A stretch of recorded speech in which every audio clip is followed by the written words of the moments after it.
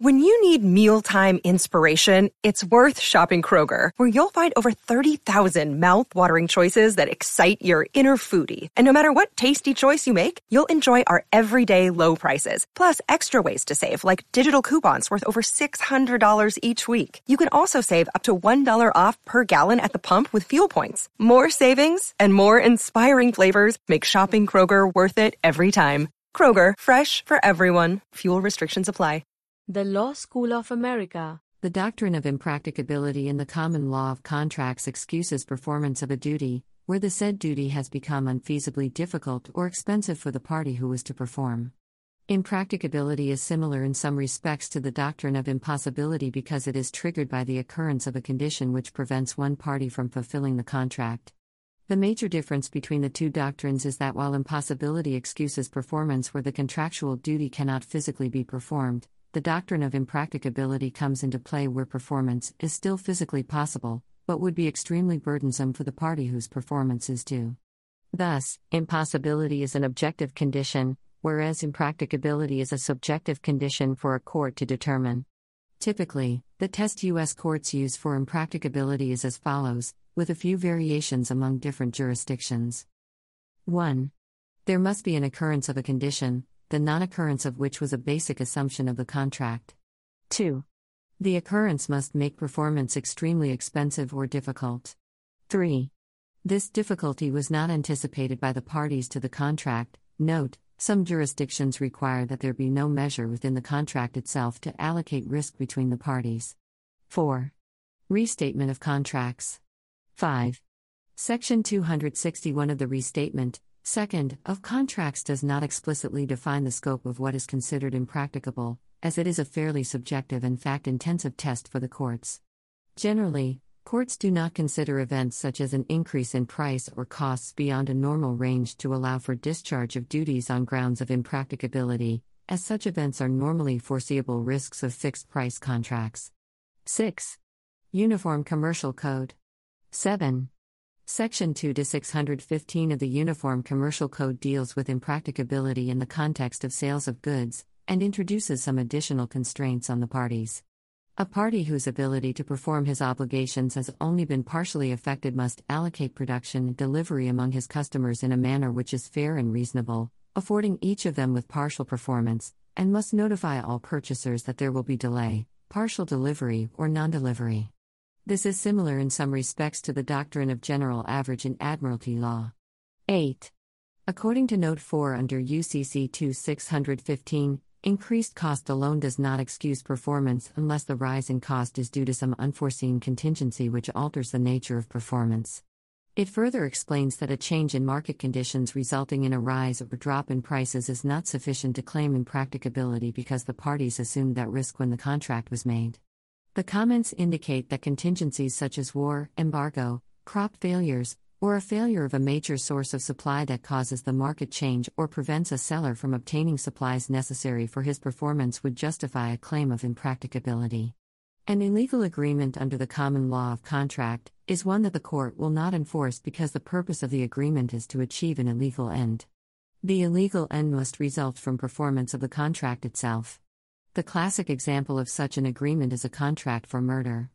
The illegality of a contract depends on 1. The law of the country governing the contract, and 2. The law of the place of performance. Different rules will apply depending on the law of the relevant country i.e. However, a contract that requires only legal performance on the part of each party, such as the sale of packs of cards to a known gambler, where gambling is illegal, will nonetheless be enforceable. A contract directly linked to the Gambling Act itself, such as paying off gambling debts, see proximate cause, however, will not meet the legal standards of enforceability. Therefore, an employment contract between a blackjack dealer and a speakeasy manager is an example of an illegal agreement, and the employee has no valid claim to his anticipated wages if gambling is illegal under that jurisdiction. In Bovard v. American Horse Enterprises, 1988, the California Court of Appeal for the 3rd District refused to enforce a contract for payment of promissory notes used for the purchase of a company that manufactured drug paraphernalia. Although the items sold were not actually illegal, the court refused to enforce the contract for public policy concerns.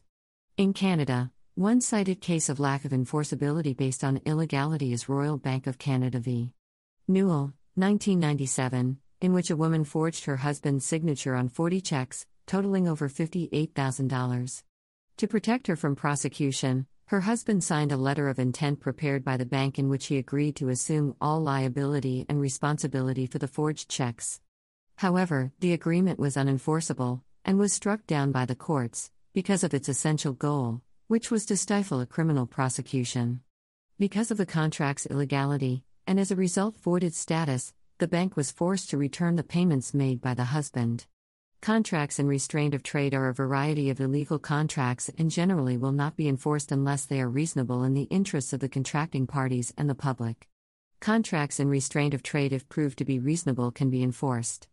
When restraint is placed on an ex-employee, the court will consider the geographical limits, what the employee knows, and the extent of the duration.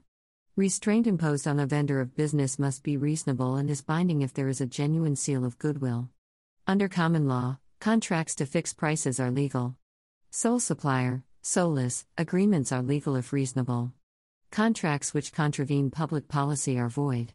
Clean hands, sometimes called the clean hands doctrine, unclean hands doctrine, or dirty hands doctrine, is an equitable defense in which the defendant argues that the plaintiff is not entitled to obtain an equitable remedy because the plaintiff is acting unethically or has acted in bad faith with respect to the subject of the complaint, that is, with unclean hands.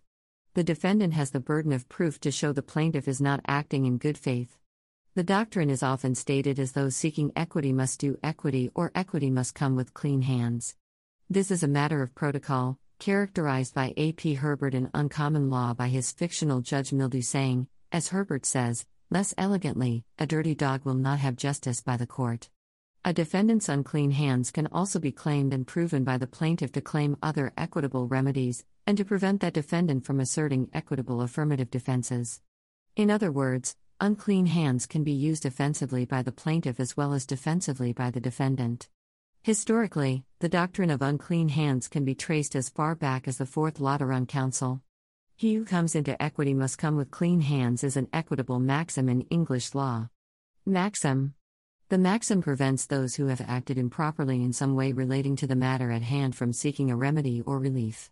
Essentially, anyone with unclean hands, someone who has in some way contributed to their own injury, loss, or has in some other way acted dishonorably relating to the matter, will be prevented by a court from remedy or relief regardless of how the adversary has treated them. The maxim protects the integrity of a court. Applications. U.S. Patent Law. The clean hands doctrine is used in U.S. patent law to deny equitable or legal relief to a patentee that has engaged in improper conduct, such as using the patent to extend monopoly power beyond the claims of the patent. The Law School of America. The content used in the podcast is licensed by the Wikimedia Foundation Incorporated under a Creative Commons Attribution, Share Alike license. The text has been modified for audio. The content of these podcasts is for informational purposes only and do not constitute professional advice. These podcasts are not associated with the Wikimedia Foundation in any context. The Law School of America.